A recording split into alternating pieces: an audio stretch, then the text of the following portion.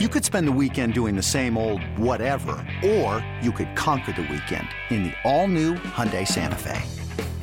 Visit HyundaiUSA.com for more details. Hyundai, there's joy in every journey.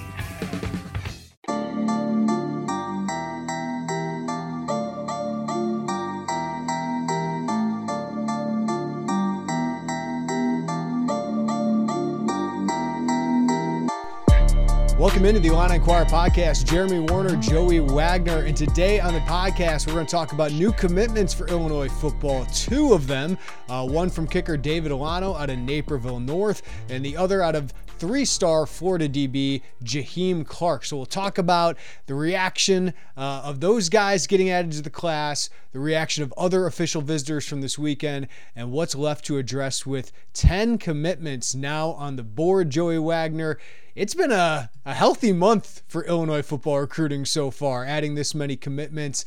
Just what do you think overall of the class right now, Joey, before we dive into the newest commitments? I mean, overall, we have to acknowledge it's pretty close. I mean, it's more than halfway to the end of what they're doing here, what we think they're going to do, which is kind of weird, it feels like, to say on June 20th, but we knew it was going to be a smaller class.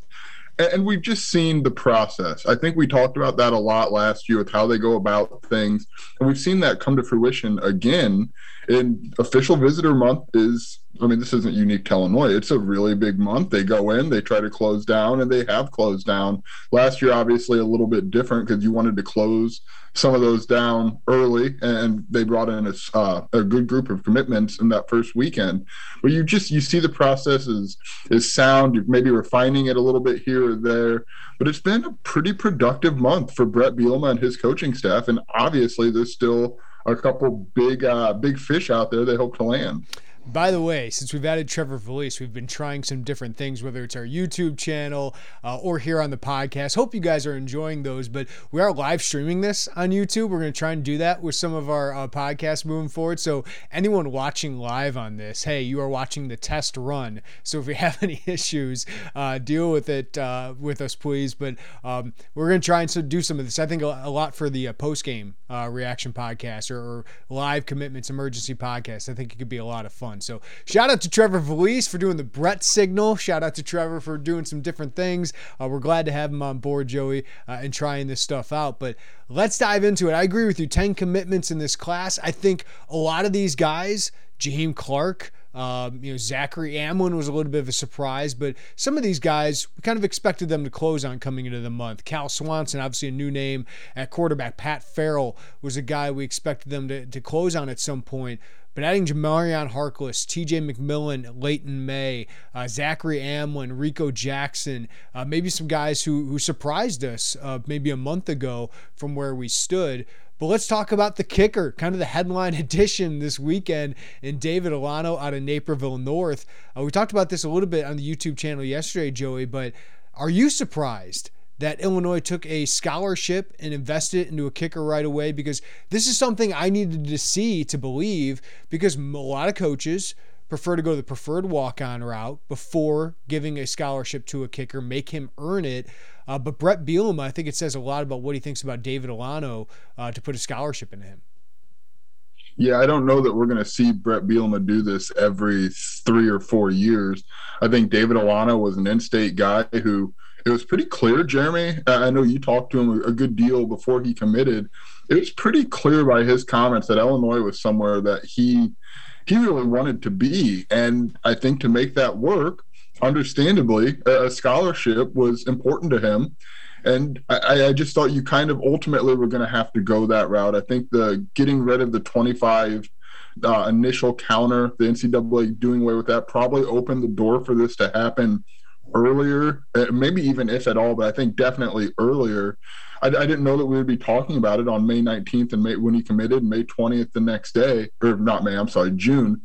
But it makes sense. It does make sense because you've got to have a kicker, man. And when you have a really good one, we saw him, Jeremy, on Thursday, and he was booming them. I mean, like, he could have walked onto a college field Thursday and made some field goals in a game. Like, that translates really pretty easily. He's not the biggest kid. I mean, he's really, like, we saw Caleb Griffin on Thursday, who we assume will be the starter this year. And then we saw David Alano later. And there was a pretty significant physical difference between the two, but he's got a leg, and you kind of had to do it. I didn't know it would be now, but it makes sense. Yeah, I think it's really encouraging. The one thing I had questions with David Alano was, okay, let's see the leg strength of a guy who's probably 5'9". I'm 5'9". I talked with him, like 150 pounds, right? At the most. And the fact that he was booming kickoffs to the goal line was really encouraging. And then his leg strength on field goals is phenomenal. He had one where Caleb Griffin, I believe, was holding it for him during the camp, and he just boomed it from 50 yards, and he had much more leg left on that. And he was accurate. The drill we saw, he hit 7 of 8 in a row. The one he missed was 40 from the left hash, and that'll happen. But he was 4 or 5 during his high school season, his first high school season as a kicker. But Chris Saylor ranks him the number 1 kicker in the country. Jamie Cole ranks him number 21. The discrepancy there could be as simple as who's attended whose camp, right? How many times. But obviously he's a well thought of kicker. We saw him up close. It's the real deal. And then Joey, he's a kid who's only been kicking footballs for 15 months. Like that is Will McManus is a similar story, preferred walk-on who's coming in, maybe not as much leg strength as David Alano though. The fact that he's only been doing this for 15 months and already is this well thought of. Notre Dame had given him a preferred walk-on offer this past weekend. So I think Illinois knew that, hey, if we're going to give him a scholarship eventually, which I think was the plan, we might as well do it now. But it's something a lot of coaches don't do, because if you invest in a kicker who's not going to a scholarship into a kicker who's not going to contribute for you, that's kind of a risky thing, right? Like if you're not sold on him being the guy at some point and for a long point of his career. So I think we know he's good. He's a really good prospect. He's an in-state kid. But Joey, how quickly do you think he will be the guy at Illinois? Well, and he told you, Jeremy, Brett Bielema wants him there in January. Oh boy, Brett Bielema wants him there in January, so that means as early as a year from now, right? I mean, Brett Bielema, we know, first of all, we know Brett Bielema is a big fan of early enrollments. I mean, that's not, I don't think any of us are surprised at that. We saw that in the first class. But Brett Bielema was pretty clear that there was some inconsistencies in the kicking game in spring ball. We saw it in the spring game. In the spring game, we saw it too. And obviously, we didn't see anything else in spring ball. We did see the spring game and what was going on there. I don't know if I'm ready to sound the alarms yet. I think there's still – the time we did see Caleb Griffin during the 2020 COVID year, he was I thought he was pretty good. So I don't know that I'm freaking out about that. But Brett Bielema wants him in early, wants him to compete for that spot early. And I don't think this is a position that you have to wait around on. If a kid can hit field goals – and a kid can kick off and get touchbacks, it doesn't really matter. If that means kick it and run to the sideline and get the heck out of the way, all right, great. I'm halfway kidding, but you can, like, that's a position that you can contribute immediately. Well, Joey, JoJo Hayden, 3-star commitment out of East St. Louis. I think that's where you're reacting to. Oh boy, he committed OMG another one. So we may have a live reaction to a commitment at some point on this podcast. Still waiting for the Brett signal, which Trevor can tweet out his new Brett signal GIF, video, which was fantastic. By the way, you can check that out. Illini on 24/7. Go ahead. I can't wait for everybody to take that. Oh, where do we see this? It's Trevor. Let's put that on the table now. Trevor made that. All right, let's dive into the other one. We expected a Florida DB. I kind of expect a couple of Florida DBs, and I'm wondering if that's what this one is about. Jaheim Clark commits to Illinois. Had an offer from Iowa State. Had about, seemed like 20 other group of 5 offers as well. 6'1", a little thin at 165. I think that's the drawback to him. But you put on the film, Joey, long, athletic, great ball skills. And I hate to use this comp because I feel like we're going to use it too much, but who is another skinny Florida kid who was a ball hawk, but you didn't know how he'd match up physically? It was Kirby Joseph, a kind of prospect here. Interestingly, Illinois kind of sees him as a cornerback right away, but he did say to Andrew Ivins, our expert down in Florida, they could see me at free safety. They could see me seemingly at nickel is the other position he was talking about. So bring some versatility. I think he's going to need time to add strength necessary. I kind of have questions about corner because you got to be pretty physical there. But if he does add the strength with Tank Wright, maybe he can do that. But to me, it's ball skills. To me, it's a guy who can make plays on the ball. That's why, to me, it would make sense as free safety. But that might depend on who else they add in this class. Because if Jair Hill's added this class, I think Jair Hill's going to have that free safety spot. But long, athletic, ball skills, that seems to be a priority in this class for them. Yeah, it does. And I wonder if the projection to him early at corner, remember, they only took, Jeremy, correct me if I'm wrong, I don't think I am, 2 corners in the 2022 class, Elijah McCantos and Xavier Scott. Do they feel like they maybe need to kind of load up on that one early and then rearrange as needed? I don't know. I'm with you. Safety seems to make more sense. And maybe we are just in this like Kirby Joseph bubble, right, where we see that and it's like free safety, free safety, free safety. But it makes sense, too. I think we think similarly like someone like Prince Green, who just screams 2023 free safety. The difference with Prince is he's like 200 pounds, right? He's 6'3". Kirby was a skinnier guy coming in. That's why I kind of used that comp, not to say he's going to be a top 100 draft pick, but I think that's the mold. And I even saw Elijah McCantos say Kirby 2.0. So a guy who's been in that DB room. We do have to bring this up, Joey. Is it a requirement to be a Florida native to play cornerback at Illinois? Terrell Jennings is not a Florida native, so he's going to be the one in that room, but everybody else is a Florida native. And this goes back to Lovey, man. I will say Florida guys want to play defensive back, and they seem to have the mentality of they're the man. Like, you got to be so confident to play DB because you're going to get beat, right? But to come back and be as confident that you're the best player in the field, I think that's what Aaron Henry, a Florida native, likes of those guys. Kenoto Hudson, Lovie Smith, kind of the same way. I mean, I think that was also Aaron Henry. That was just who he was. He was a very confident football player. But yeah, I get it. I mean, you look at it, it's kind of jarring. Like, really, every cornerback on the roster for the most part. And hey, man, if it works. And we also have to acknowledge Aaron Henry he's well thought of in the state of Florida. Ryan Walters has connections in the state of Florida. Those two are really good recruiters to begin with, and they're really good coaches who have produced last year at Illinois specifically. Brett Bielema, too. Brett Bielema's got a great history of recruiting Florida. And, New Jersey and Florida certainly have been the complementary spots. In-state recruiting is going to kind of be the foundation for Illinois, they hope. They want to get more into Wisconsin. Missouri, St. Louis, they still hope to recruit well. But they want to get into Michigan, Indiana, Kentucky, we've seen them get into. Ohio, they want to get more into. But Florida's certainly going to be a place where you go find skill players. And it seems like more Florida guys want to be, because I go to these camps, Joey, and you see like dozens of receivers, guys working out at receiver at these camps. And then there's like 10 DBs, right? And so these DBs get all of these reps and they get all this work. And as Marquez Beeson wanted to be a DB because he saw the money that was there in the NFL, because those guys are at a premium. You just saw 2 guys going to the top 4 or 5 of the NFL draft were DBs, were cornerbacks. So I would encourage more guys who are wide receivers and solid at it, go play some DB, because you can make some good money and probably get some scholarships there. I would say the same thing about 6'5" basketball post players. Like, go play some football. You might find a lot of Power 5 offers there. But they needed to start on the DBs in this class, right? I think they need 4. Maybe in this class. Maybe they only go with 3, but you're losing Sidney Brown. You're losing Quan Martin, who's a really important part of this defense. Kendall Smith's probably going to start at safety this year, and maybe Devin Witherspoon, right? So I think there's a path to early playing time for guys like Jair Hill or Sabur Kareem.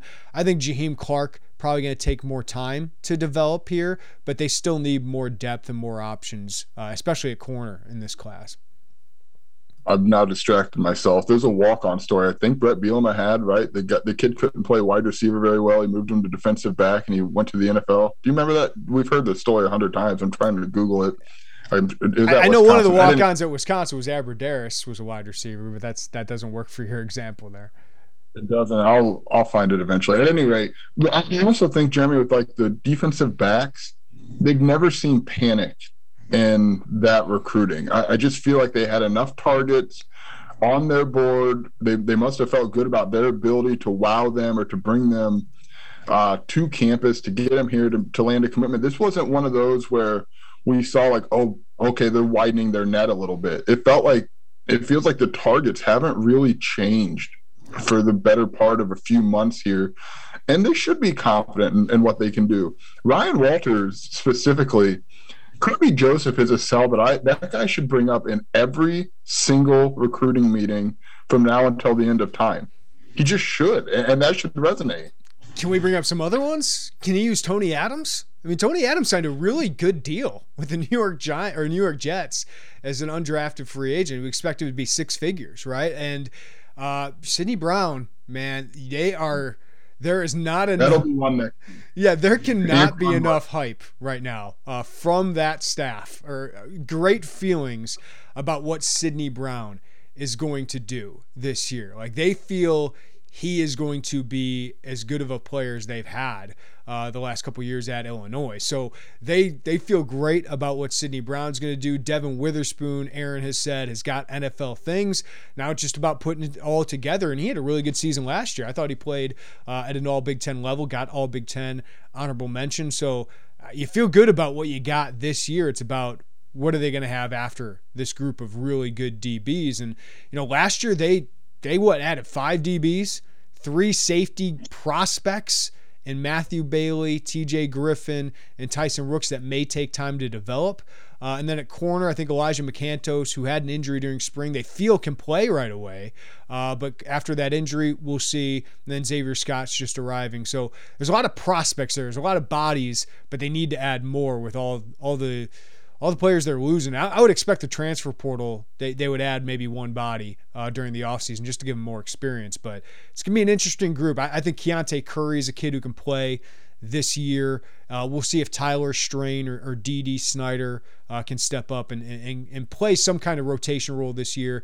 Taz Nicholson's going to be a big part this year too, Joey. But there's some names there, but a lot of question marks after that starting group.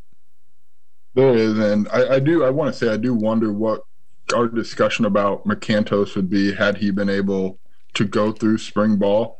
Because, I think, Jeremy, you and I just saw him in normal clothes, not in a uniform, and he looked physically pretty solid, right? He looked like somebody who could get in there early. The spring, it's just hard when you kind of get so locked in on spring ball, and then you're like, oh, right, we haven't talked about him. Well, he didn't play.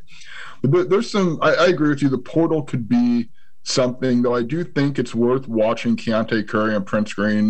We'll see this year. I don't expect a ton this year, but that 23-year Curry could be a Sidney Brown or a Quan Martin type of role, whether that be nickel or that in-the-box safety.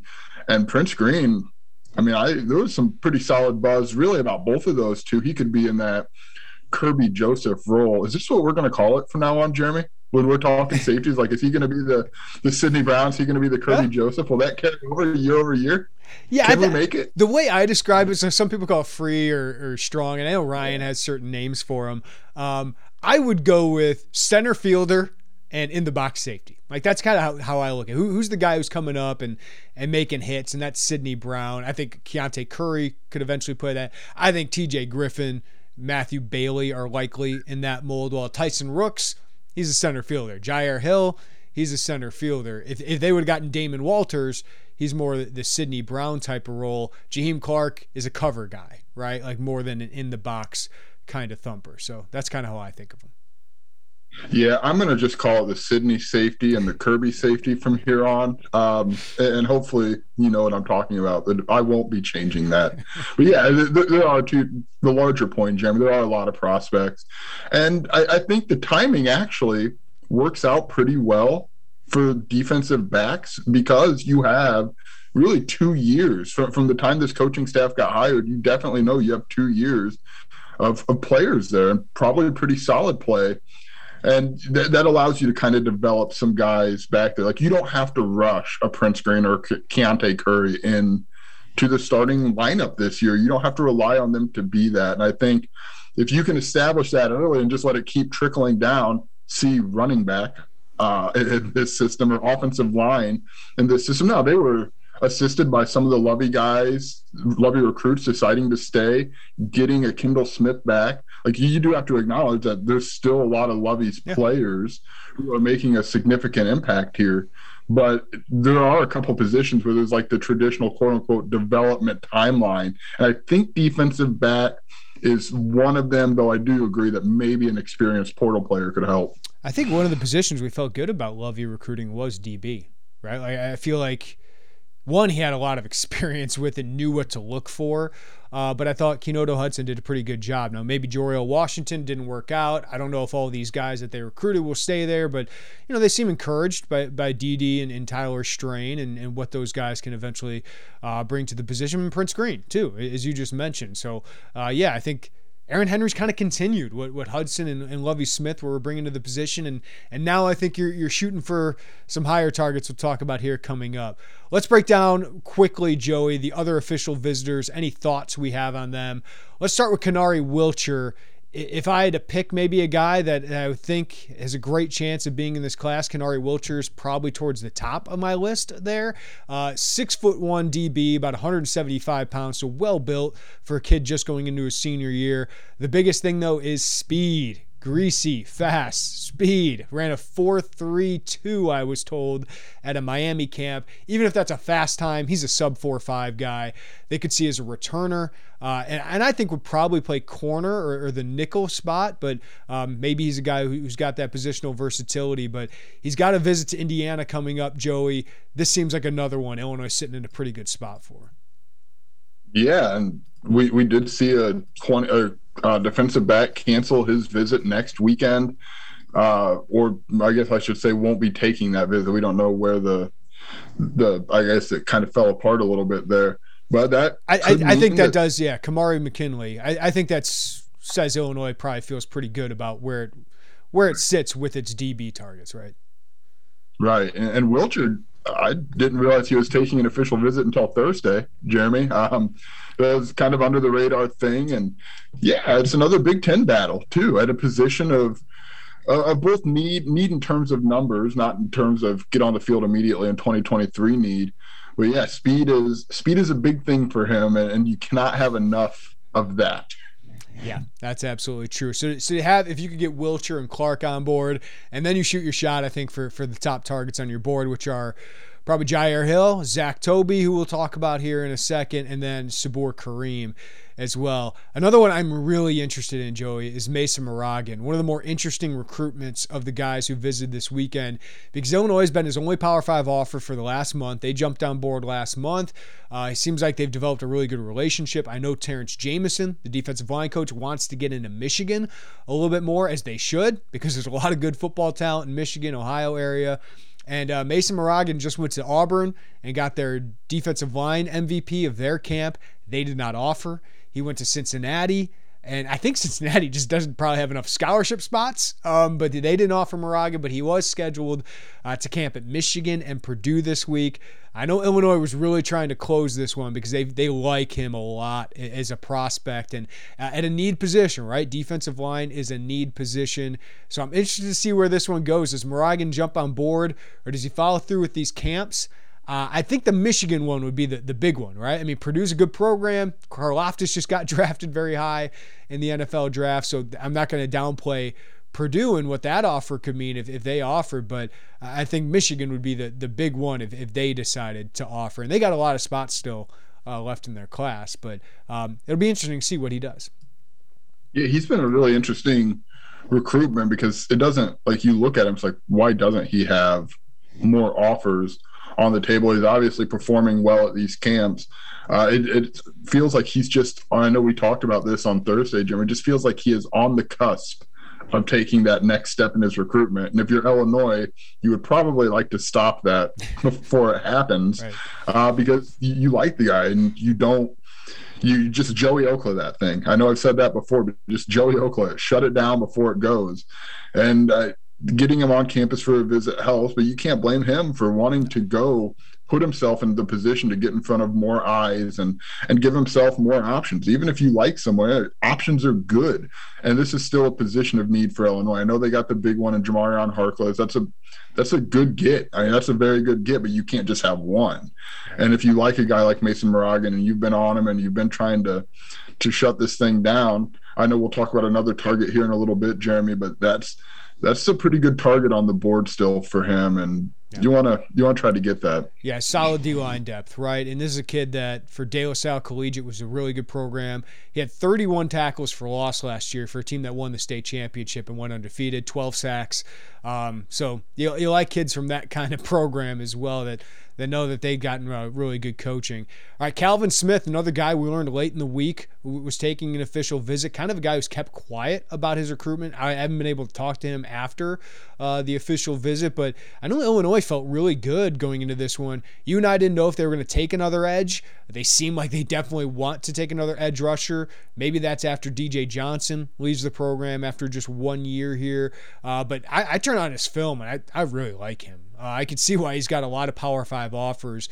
He's about 6'4", 235, but for a big man, he's got a great burst off the edge. And I think he's a great complement to Pat Farrell, who I kind of see as more of a kind of a strong side defensive end type, more the Owen Carney type, while Calvin Smith I see as a very disruptive edge rusher to add to the likes of Gabe Ackus and Jared Beatty. I think he and Jared Beatty are kind of a similar build, and I think those guys would really help. So Pitt is in here. Rutgers hosted him for an official visit as well. So that's some good Power 5 competition. Pat Narduzzi, really good coordinator. Obviously, Greg Schiano brings a different element to Rutgers, but to add him, I think would be maybe an under-the-radar one because we haven't talked about him a lot, Joey, but I think he'd be one of the better gets in this class so far.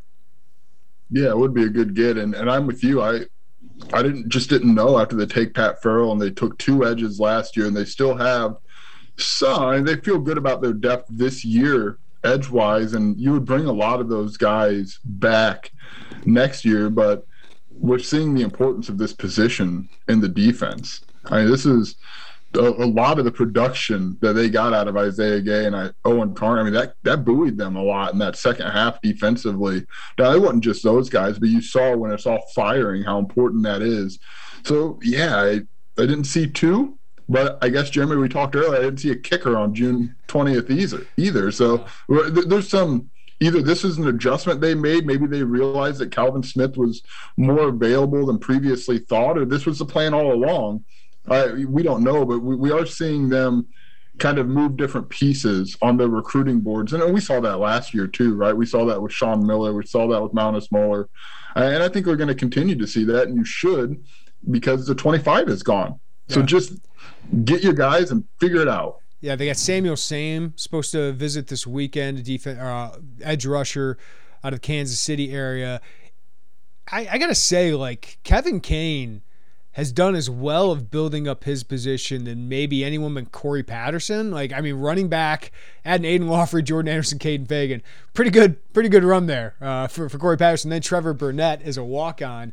But to add what they've added, and Gabe Ackus and Jared Beatty, 2 of the best gets in last year's class, I would go with Aiden Lawford and Sean Miller there. I think George McDonald's done a really good job so far at wide receiver. He's got a big one still left on the board in the class of 2023, of course. But, Sean Miller, Ian Pugh, Hank Beatty, great starts. And then he really likes Ashton Hollins. But I think Kevin Kane, this isn't exactly starting a position from scratch because edge rushers are defensive ends basically, but they've gotten a different style and a different caliber of edge rusher than Illinois has had in a while, Joey. Yeah, I mean, Gabe Ackus was signing day, and Tennessee, this wasn't like Tennessee was kind of in and they kind of weren't in. Tennessee was all in. Like, they thought they had him. And I think they were taken aback when they didn't. And Jared Beatty had offers from Tennessee. I mean, he had them from all over the place too. Kevin Kane is sneaky, just going in there, getting the work done, and building up a group. I mean, we understood how big Ackus and how big Beatty were, but then it was just kind of like, okay, like that's probably on us a little bit, but he's really he's put together a heck of a room there and is continuing to do that. And will we see them take 2 edge rushers every year? I think 1, obviously, but will you see them take 2? I don't know. I mean, I'm not willing to say no. That's a hard one to read in terms of numbers, because just they're in the mix with some pretty solid guys. Yeah, we haven't even mentioned Alec Bryant, former 4-star prospect, transfers from Virginia Tech. Didn't play there, basically, but we saw him. He certainly looks the part, and he's got 4 years of eligibility left. All right, wide receiver Fama Toure, another one that's kind of under the radar, Joey, but I think he's a really good player. 6'3", 200 pounds. Talked with somebody out in Jersey, and they think he's maybe a little underrated out there, but this seems to come down to Illinois and Rutgers, and it seems to come down to me. Is Rutgers going to take him? They have 3 wide receivers, potentially 4 wide receivers already committed in the class. His brother plays at Rutgers. So if Rutgers pushes, I think it's a home state school. It's similar program, right, at this point. Similar kind of coaches. It's just one's closer to home. One's got the family connection. But if Illinois gets him, I think he's a really good addition. 6'3", 200 pounds, physical, athletic. The kind of body they need in the wide receiver room and kind of lacked. They need a guy who can hat tip to Matt Spiegel at 670 score, go up and get it. A Guagi guy. They need some of those.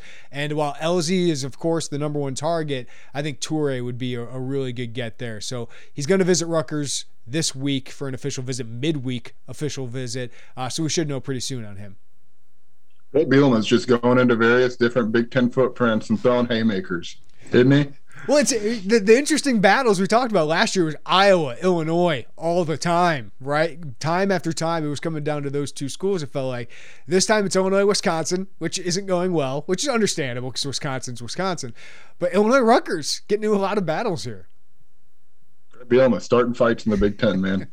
But yeah, Toure would be good. Obviously, Elzy, could you get both, right? I tell you what, it's better to have those battles than, no offense, because USF kicked the you-know-what out of Illinois, but it's better to get into those battles than like USF, right, which Illinois has been in many times in previous years. That's such a good dad censorship moment from you, Jeremy. That was a good one. But yeah, you're seeing some people wanted, right? When they watched recruiting, they wanted to see Illinois and Power 5 battles. And Illinois is in those. And Illinois, Michigan. You're seeing Illinois, Michigan battles, right? And look, you're in Power 5 battles. It's harder to win than not Power 5 battles. Like, you're going to lose some. That's just a fact of this. I don't know what the situation will be with him. Going from Illinois to Rutgers, that's a busy turnaround for Toure to go in there and do that. But yeah, that would make sense, right? If you're Rutgers and you want him, that's a perfect fit. Go play with your brother, stay close to home. But if you're Illinois, you hope you can sneak one out and the cards fall. You've seen the cards fall for Illinois a few times in the right way. You hope maybe you can do that again. And if you compare him and Elzy on top of the 4 wide receivers you brought, 4, right? Am I thinking? Mm-hmm. 4 wide receivers you brought in last year. You've remade that room. Plus the big wide receiver last year that you brought into the room, Isaiah Williams, to really remake that thing. I mean, that's a different room than when they walked into Smith Center for the first time in 2021. This episode is brought to you by Progressive Insurance. Whether you love true crime or comedy, celebrity interviews or news, you call the shots on what's in your podcast queue. And guess what? Now you can call them on your auto insurance too with the Name Your Price tool from Progressive. It works just the way it sounds. You tell Progressive how much you want to pay for car insurance, and they'll show you coverage options that fit your budget. Get your quote today at Progressive.com to join the over 28 million drivers who trust Progressive. Progressive Casualty Insurance Company and Affiliates.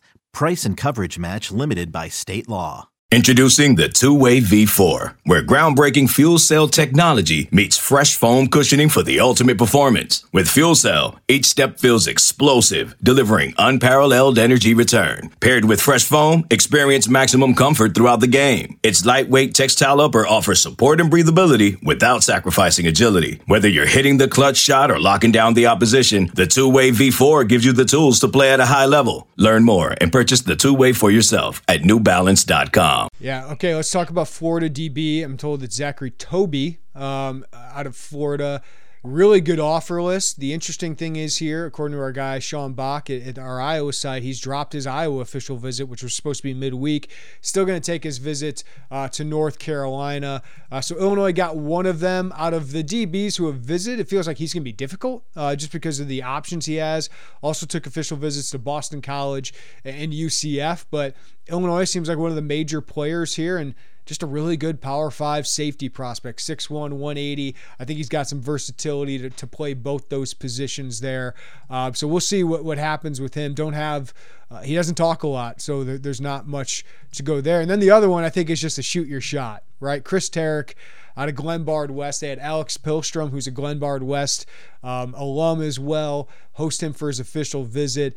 6'6", 295 pounds. He mentioned Bart Miller would like him to play guard, but certainly seems to have the length to potentially play tackle if they need him there. But Illinois offered him the same day as Wisconsin, Iowa, and Michigan, and he's visited all four of those schools. I think it's going to be difficult to beat Iowa or Wisconsin. I do feel like Illinois is in a better spot than Michigan, but if they're going to add another offensive lineman, they would love to add Chris Terek. So they put their best foot forward. He's visited Illinois now a couple times. You just hope the home state thing, and you hope he believes in what you were telling him about this program turning around. But when you have options like Iowa and Wisconsin, which are basically what Illinois wants to be, it might be hard to beat an offensive lineman with those schools on board. Yeah, you couldn't blame him for picking either one of those two schools if that's what it came down to. Bart Miller basically had him one-on-one all weekend. He was the only offensive lineman on campus.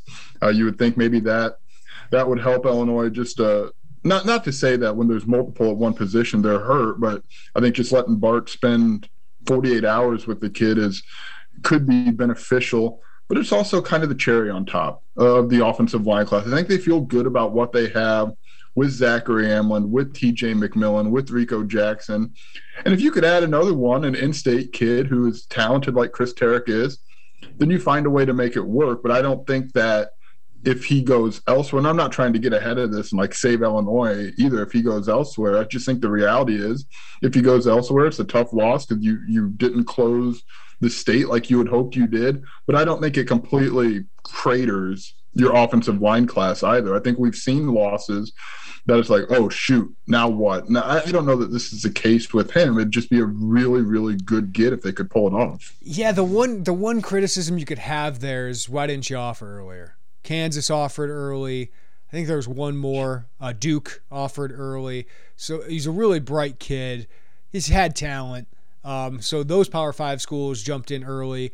But from what I heard, Illinois saw him, he lost a lot of weight for wrestling, and then they saw him work out and said, yes, he's a no-doubter now. The problem is Wisconsin, Iowa, and Michigan saw the same thing, and several other Power 5 programs. So Illinois was kind of in this wave, right? But sometimes it helps to be up front. But Illinois did get him on campus before they offered. So they were recruiting him. It's the same thing with TJ McMillan. They were recruiting him pretty hard, but they just didn't know how the class would play out, and they wanted to see more from Chris Terek and evaluate him a little bit more. So if you wanted to criticize, you could, but they've done pretty well with their offensive line recruiting. So I just think it would be a cherry on top of what already is a really good offensive line class. All right, Joey, before we wrap this up, I got a 6-pack of questions for Illinois football recruiting. You ready? I thought you had a 6-pack of beer. I could go get one if you want. It's 10:30, 9 a.m., but hey. I don't need to be judged. All right, over under 5.5 more commitments in this class. Bret Bielema told you last month 12 to 15. I don't know. That 12 number always seemed pretty low to me. They're already at 10 with several more targets on the board. So you're going over or under 5.5 more commitments in this class? Well, can I just run the math out loud here? Yeah. So if you get Elzy and Hill, which is no guarantee, that puts you at 12, and you still would. I have to go over, right? I think 16 feels right. 17 feels high. I wouldn't be shocked if it was 17, but 16 feels just right. That gives you your two headliners that you wouldn't turn away. You could put Terek in that. You're not going to turn him away, and then you would still have 3 other spots. So I'm going to take over by a half. Yeah. So my thing is, you're going to take at least one receiver, right? You're going to take at least 2 more DBs. You're going to take at least one more defensive lineman. And then the question becomes, well, you want an edge, right? So if you can get Calvin Smith, that's 5 already. And then you're not turning down Chris Tarek. You're not turning down Malik Elsie. You're not turning down Jair Hill. I don't think they should turn down Sabor Kareem. Like, they're not going to get all those guys, probably, but I think this could be 7 more if it's the right guy. So if they had 5 on board already, Joey, and then Elsie and Hill want to jump on board and Tarek wants to jump, why not take 18? I'd rather take that guy than a transfer, especially some of the kind of transfers they've been getting, right? So, like, I think they should take more than that. I think they will take more of that. If you said 6.5, I'd still have to think about it. Like, because I look at the targets on the board and I say they're not turning down these guys, and I feel like they're in a pretty good spot for them. So I would definitely go over the 5.5. I think we also have to be clear, and we're talking about this. We're talking about cutting into what they have kind of mentally allotted in the portal. Like, yeah, from what I've understood, it's going to be like 15 and 8, like 15 prep, 8. But we can talk about that as an idea. It always changes, right? Like right. They're going to be fluid with it. And numbers can change now with the new scholarship rules. They could change by the time we're in next June, right? Like they could be having more scholarships open because there's attrition. Yeah, I just wanted to point out, like, this isn't where they would take these guys and have to figure out how to get to 85. This is, you would kind of figure out how you would approach the portal differently. I think that's kind of an important distinction to make. Right. All right. Who's your bet on who's next in this class? No. Well, apparently, according to JoJo Hayden, this bet is not going to be live for long. I'm going Wilcher. Moraghan really interests me because he has an interesting decision, but he seems like he's been pretty committed to going through this process, and who could blame him if he's going to go camp at Purdue and Michigan? But Wilcher just seems like a guy that was on campus, the Florida thing. It's his first official visit. Indiana is also scheduled, but I can see him hopping on board if Illinois makes him a top priority, which seems to be the case. So could be wrong in an hour, but I'm going to go with Kanari Wilcher. Yeah, I think those are the two that, to me, it comes down to, Wilcher or Moraghan. Wilcher makes sense because, frankly, we saw another defensive back cut back on his official visit, right? And say he's no longer making it. To me, that says something. And when you're talking recruiting, you've got to follow whatever you can follow, and that's something to follow. And that happened this morning, right? And then we have JoJo Hayden saying commitment. So you put 2 and 2 together. I would think it leaned towards DB there.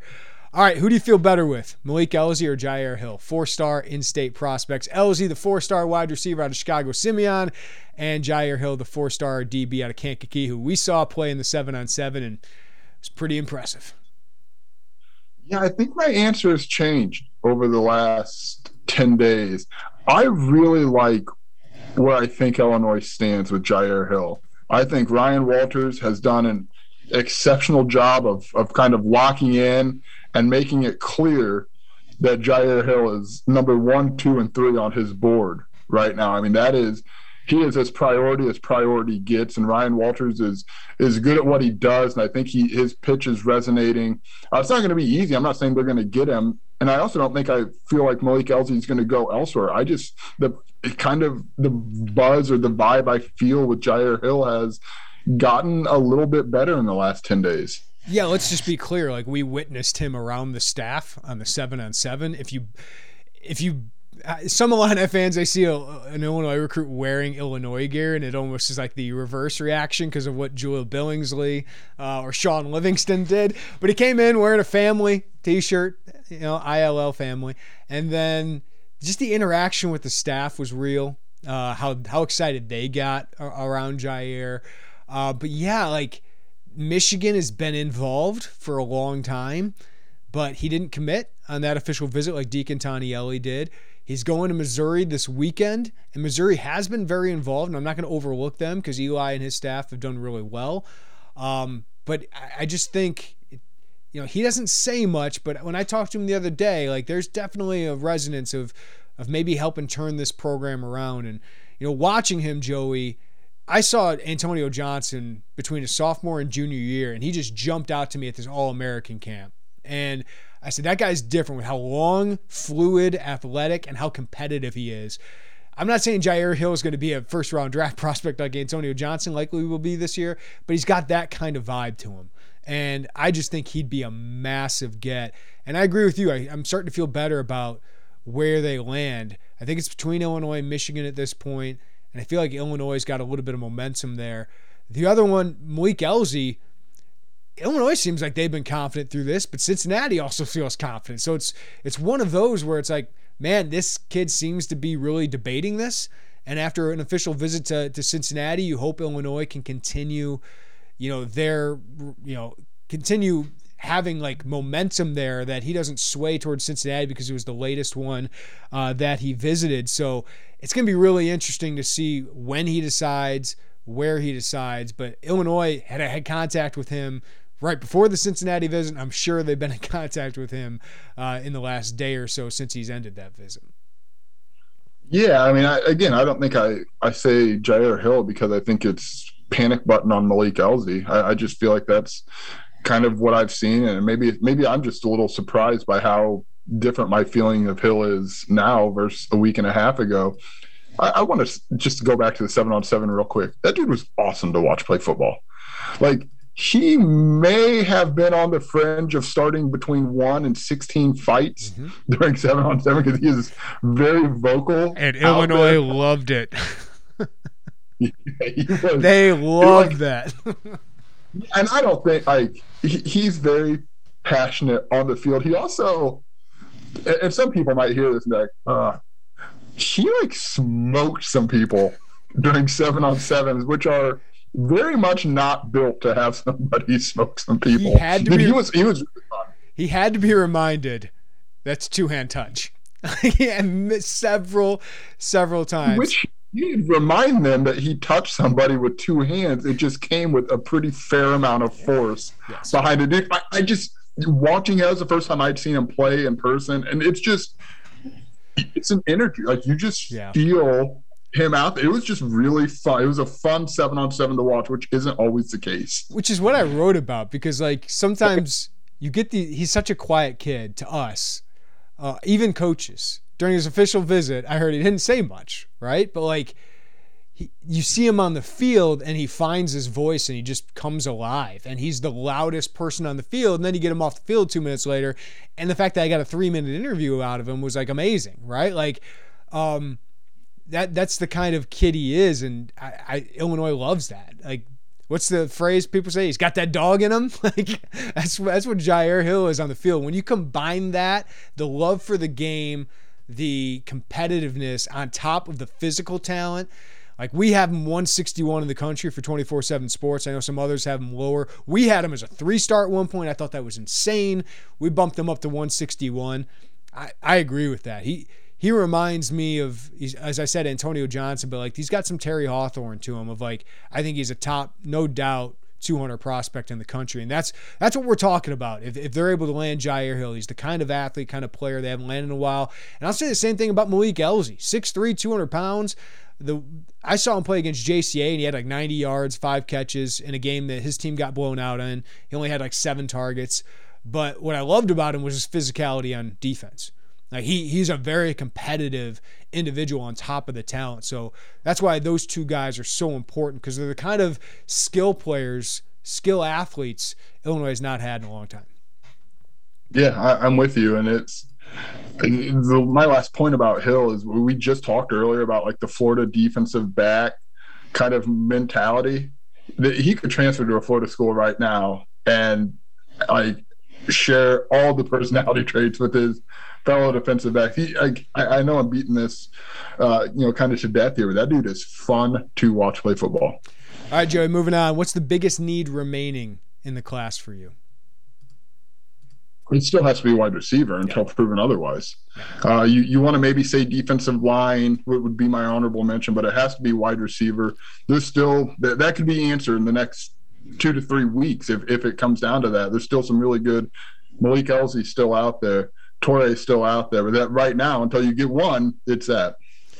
I agree with you. I think it's wide receiver. DB they're starting to address, right? So I feel like DB and wide receiver are the top two there. I would include defensive line, but I feel like they're going to add one, right? Whether it's Mason Morgan, Ian Jeffries, potentially going to visit this weekend, and Jamal Howard out of Chicago Marist went to Wisconsin, didn't commit. I'm told the plan is for him at least to visit. So I'm interested if they add more than one more defensive lineman. I'm not sure they will, but I do think defensive line adding one more is really important. Speaking of linemen, does Illinois add another offensive lineman in this class? So it comes down to Brandon Henderson from East St. Louis, who visited Illinois, also visited Iowa State, and Chris Tarrick. Do you win one of those? I think they would. I absolutely think they would add one more. Will they? I don't know. I think Tarrick is still an uphill battle. I'm going to say no, but not very comfortably. I agree with everything you said. So I don't have much to add. Like, can you land Brandon Henderson? I don't know, because Iowa State's done a fantastic job. I think Tarrick's going to be really difficult to land, but I agree. I think they would like to take one of those guys, because I would worry about the numbers later. Those are two really good prospects. So in my opinion, I think you take one of those guys, you push for one of those guys if you can get them. Who's a target we need to talk more about in this class? I'll start. Sabor Kareem. I love him. 6'3", 180 pounds, length, athleticism, fluid. He's not a 4-star prospect, but I think he's of that caliber. I think Sabor Kareem is a guy we need to talk a little bit more about, because it's down to Illinois and Duke. And I think Illinois should win that battle. Even for a kid from New Jersey, I think they should win that kind of battle. So I'm going to go with Sabor Kareem, because I think he'd be one of the best gets in this class. I'm going to go, maybe it's because I've not thought about him a lot, because I always felt like Wisconsin was going to be the home, and it still may well be, but Jamal Howard, you are planning to get him on campus next weekend, meaning he did not commit to Wisconsin last. So you're still in the fight, and that's an in-state win or opportunity to win. That would be a really big deal at a position of need, and you pair him and Harkless together if it came down to that, and that's a nice rebound from the panic and freak out that was at the end of May about defensive line recruiting. Now, I don't know if they're going to do it, but the fact that you still have a chance to be in that fight after a Wisconsin official, that's something to monitor. My question is, after adding Harkless, do you add another nose guard if you can get Morgan on board? Like, I don't know. I mean, I love Jamal Howard. I would take him. But it's just going to be like the numbers game that we talked about is so interesting right now. All right, Joey, we got anything else to add? There's a lot going on in football recruiting. It feels like the next 2 weeks, 3 weeks, because we saw some guys. Aiden Lawfrey decided in July, right? Took some time to think about it. Jared Beatty committed on 4th of July. Sean Miller took some time to figure it out, right? Like that he's going to pick Illinois. I think he was a July commitment. So some of these guys might go into July to take some time, but I think the next 2 to 3 weeks, we're going to see Illinois potentially fill up its class, which is pretty amazing. Okay, so my question is, I was at a wedding last 4th of July. I woke up from a rehearsal dinner at a cool 11:30 on the 4th of July. That's early for you. Thank you. Will there be will a 4th of July commitment be in the cards for us to cover this year? Because remember, Sincere Harris basketball, I believe, was the 2nd, July 2nd, and then it went right into Jared Beatty. Will there be it again? Yeah, I got a follow-up question for you, but it's just so they can say fireworks, right? Like, and we can use Illinois gets 4th of July fireworks in the headline. Yeah, probably. Somebody will do it on 4th of July with like a bald Eagles edit in the background. What is the worst holiday to potentially commit on? Because recruits, can I be honest with you? It's not my day, but I have to work when you guys commit on there. Can we not do the holiday commitments? Like, I'd rather you do your birthday commitments. Like those are better for me. If I'm being selfish here, don't do like Owen Carney was Christmas. I don't know if I've ever forgiven Owen Carney for Christmas. Yeah, Christmas and Thanksgiving are the tough ones. I'm going to level with you. New Year's Eve and New Year's Day for me. Let's just say mostly New Year's Day. If you're doing New Year's Eve, let's cut that off at about 5 p.m. And if it's New Year's Day, is a non-starter. New Year's Day, it's got to be before the Rose Bowl, but at least after noon. Oh, yeah. Yeah. 8 p.m. is your target audience on New Year's Day if you can swing it, but also just don't. We say this. Do we sound horrible telling kids? Yes. We are being selfish here. I'm going to be selfish, but it's good content. Like Christmas and New Year, or Christmas and Thanksgiving are the two tough ones. Outside of that, it doesn't really matter. Big Sweetest Day guy, Joey? Like you can get upset if somebody does on Sweetest Day? No, I don't. Just don't do it on Christmas and Thanksgiving, please. Gotcha. Or if you do, kindly let us know on like the 23rd or 24th of December, or the day, like 2 days before Thanksgiving, so we can just have all of our stuff done. Yeah. Okay, I'm good. I'm good. Just fire it off. Yeah. And also don't yell at us for being selfish, because we're being super selfish. I think we've used that qualifier, but come on. Like, you also want to get the most traction of your commitment, right? And if you do it on Christmas, how many people are going to be tuned in for that? If you're doing it on like New Year's Day, like, all right, they did that. I'm watching the Rose Bowl, or I'm watching bowl games, right? So you want more engagement on it. Don't do it on holidays, is all I'm saying. So it's not just selfish, even though it is very selfish. We're giving them some advice. The 4th of July will get all the engagement because everybody will have firework in the headline. Yeah. 4th of July is a sneaky, really good holiday to commit on. Yeah, and that's not a bad one if you're doing it like morning, early afternoon, right? That's not a terrible one. People talk about it at their 4th of July parties. So there you go. All right, we appreciate you listening. We'll try and do our YouTube live stream. We'll try to have less old man takes, media takes that nobody cares about. Like my biggest media take is I love 11 a.m. football games because I get to go home. We get to watch other games.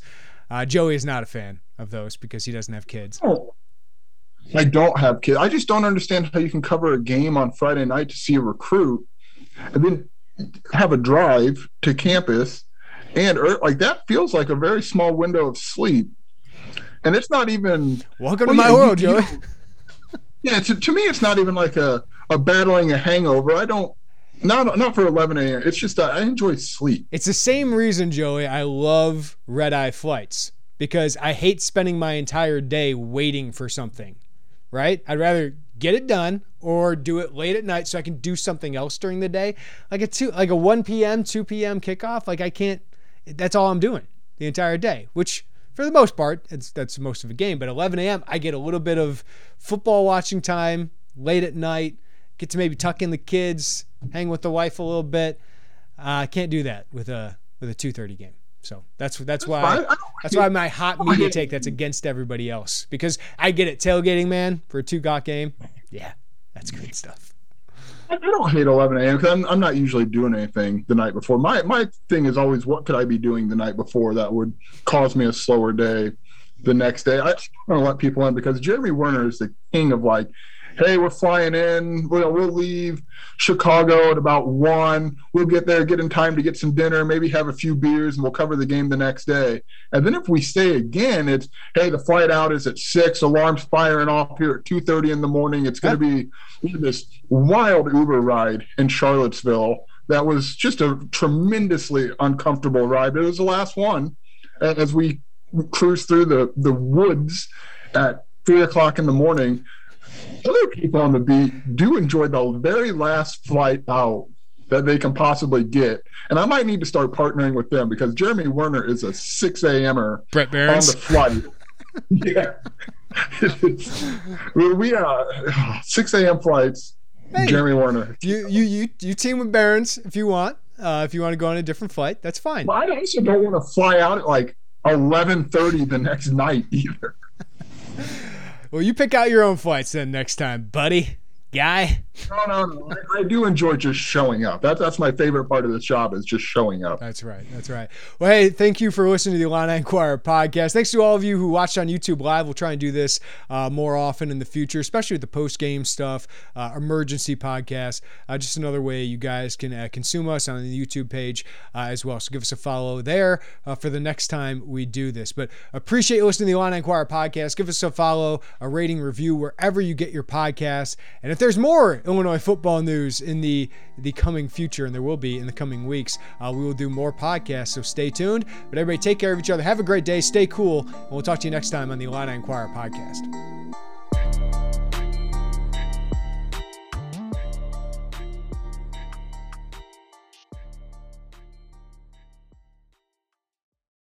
The time has come for drag queens to save the world. RuPaul's Drag Race All-Stars is back on Paramount Plus, and for the first time ever, I want you to use your talent for good for a change. 8 iconic queens are competing for the charity of their choice. This is how you do drag. Who will slay it forward, win cash for their favorite cause, and a coveted spot in the Drag Race Hall of Fame. RuPaul's Drag Race All-Stars. New season streaming May 17th exclusively on Paramount Plus. Go to ParamountPlus.com to try it free. Terms apply.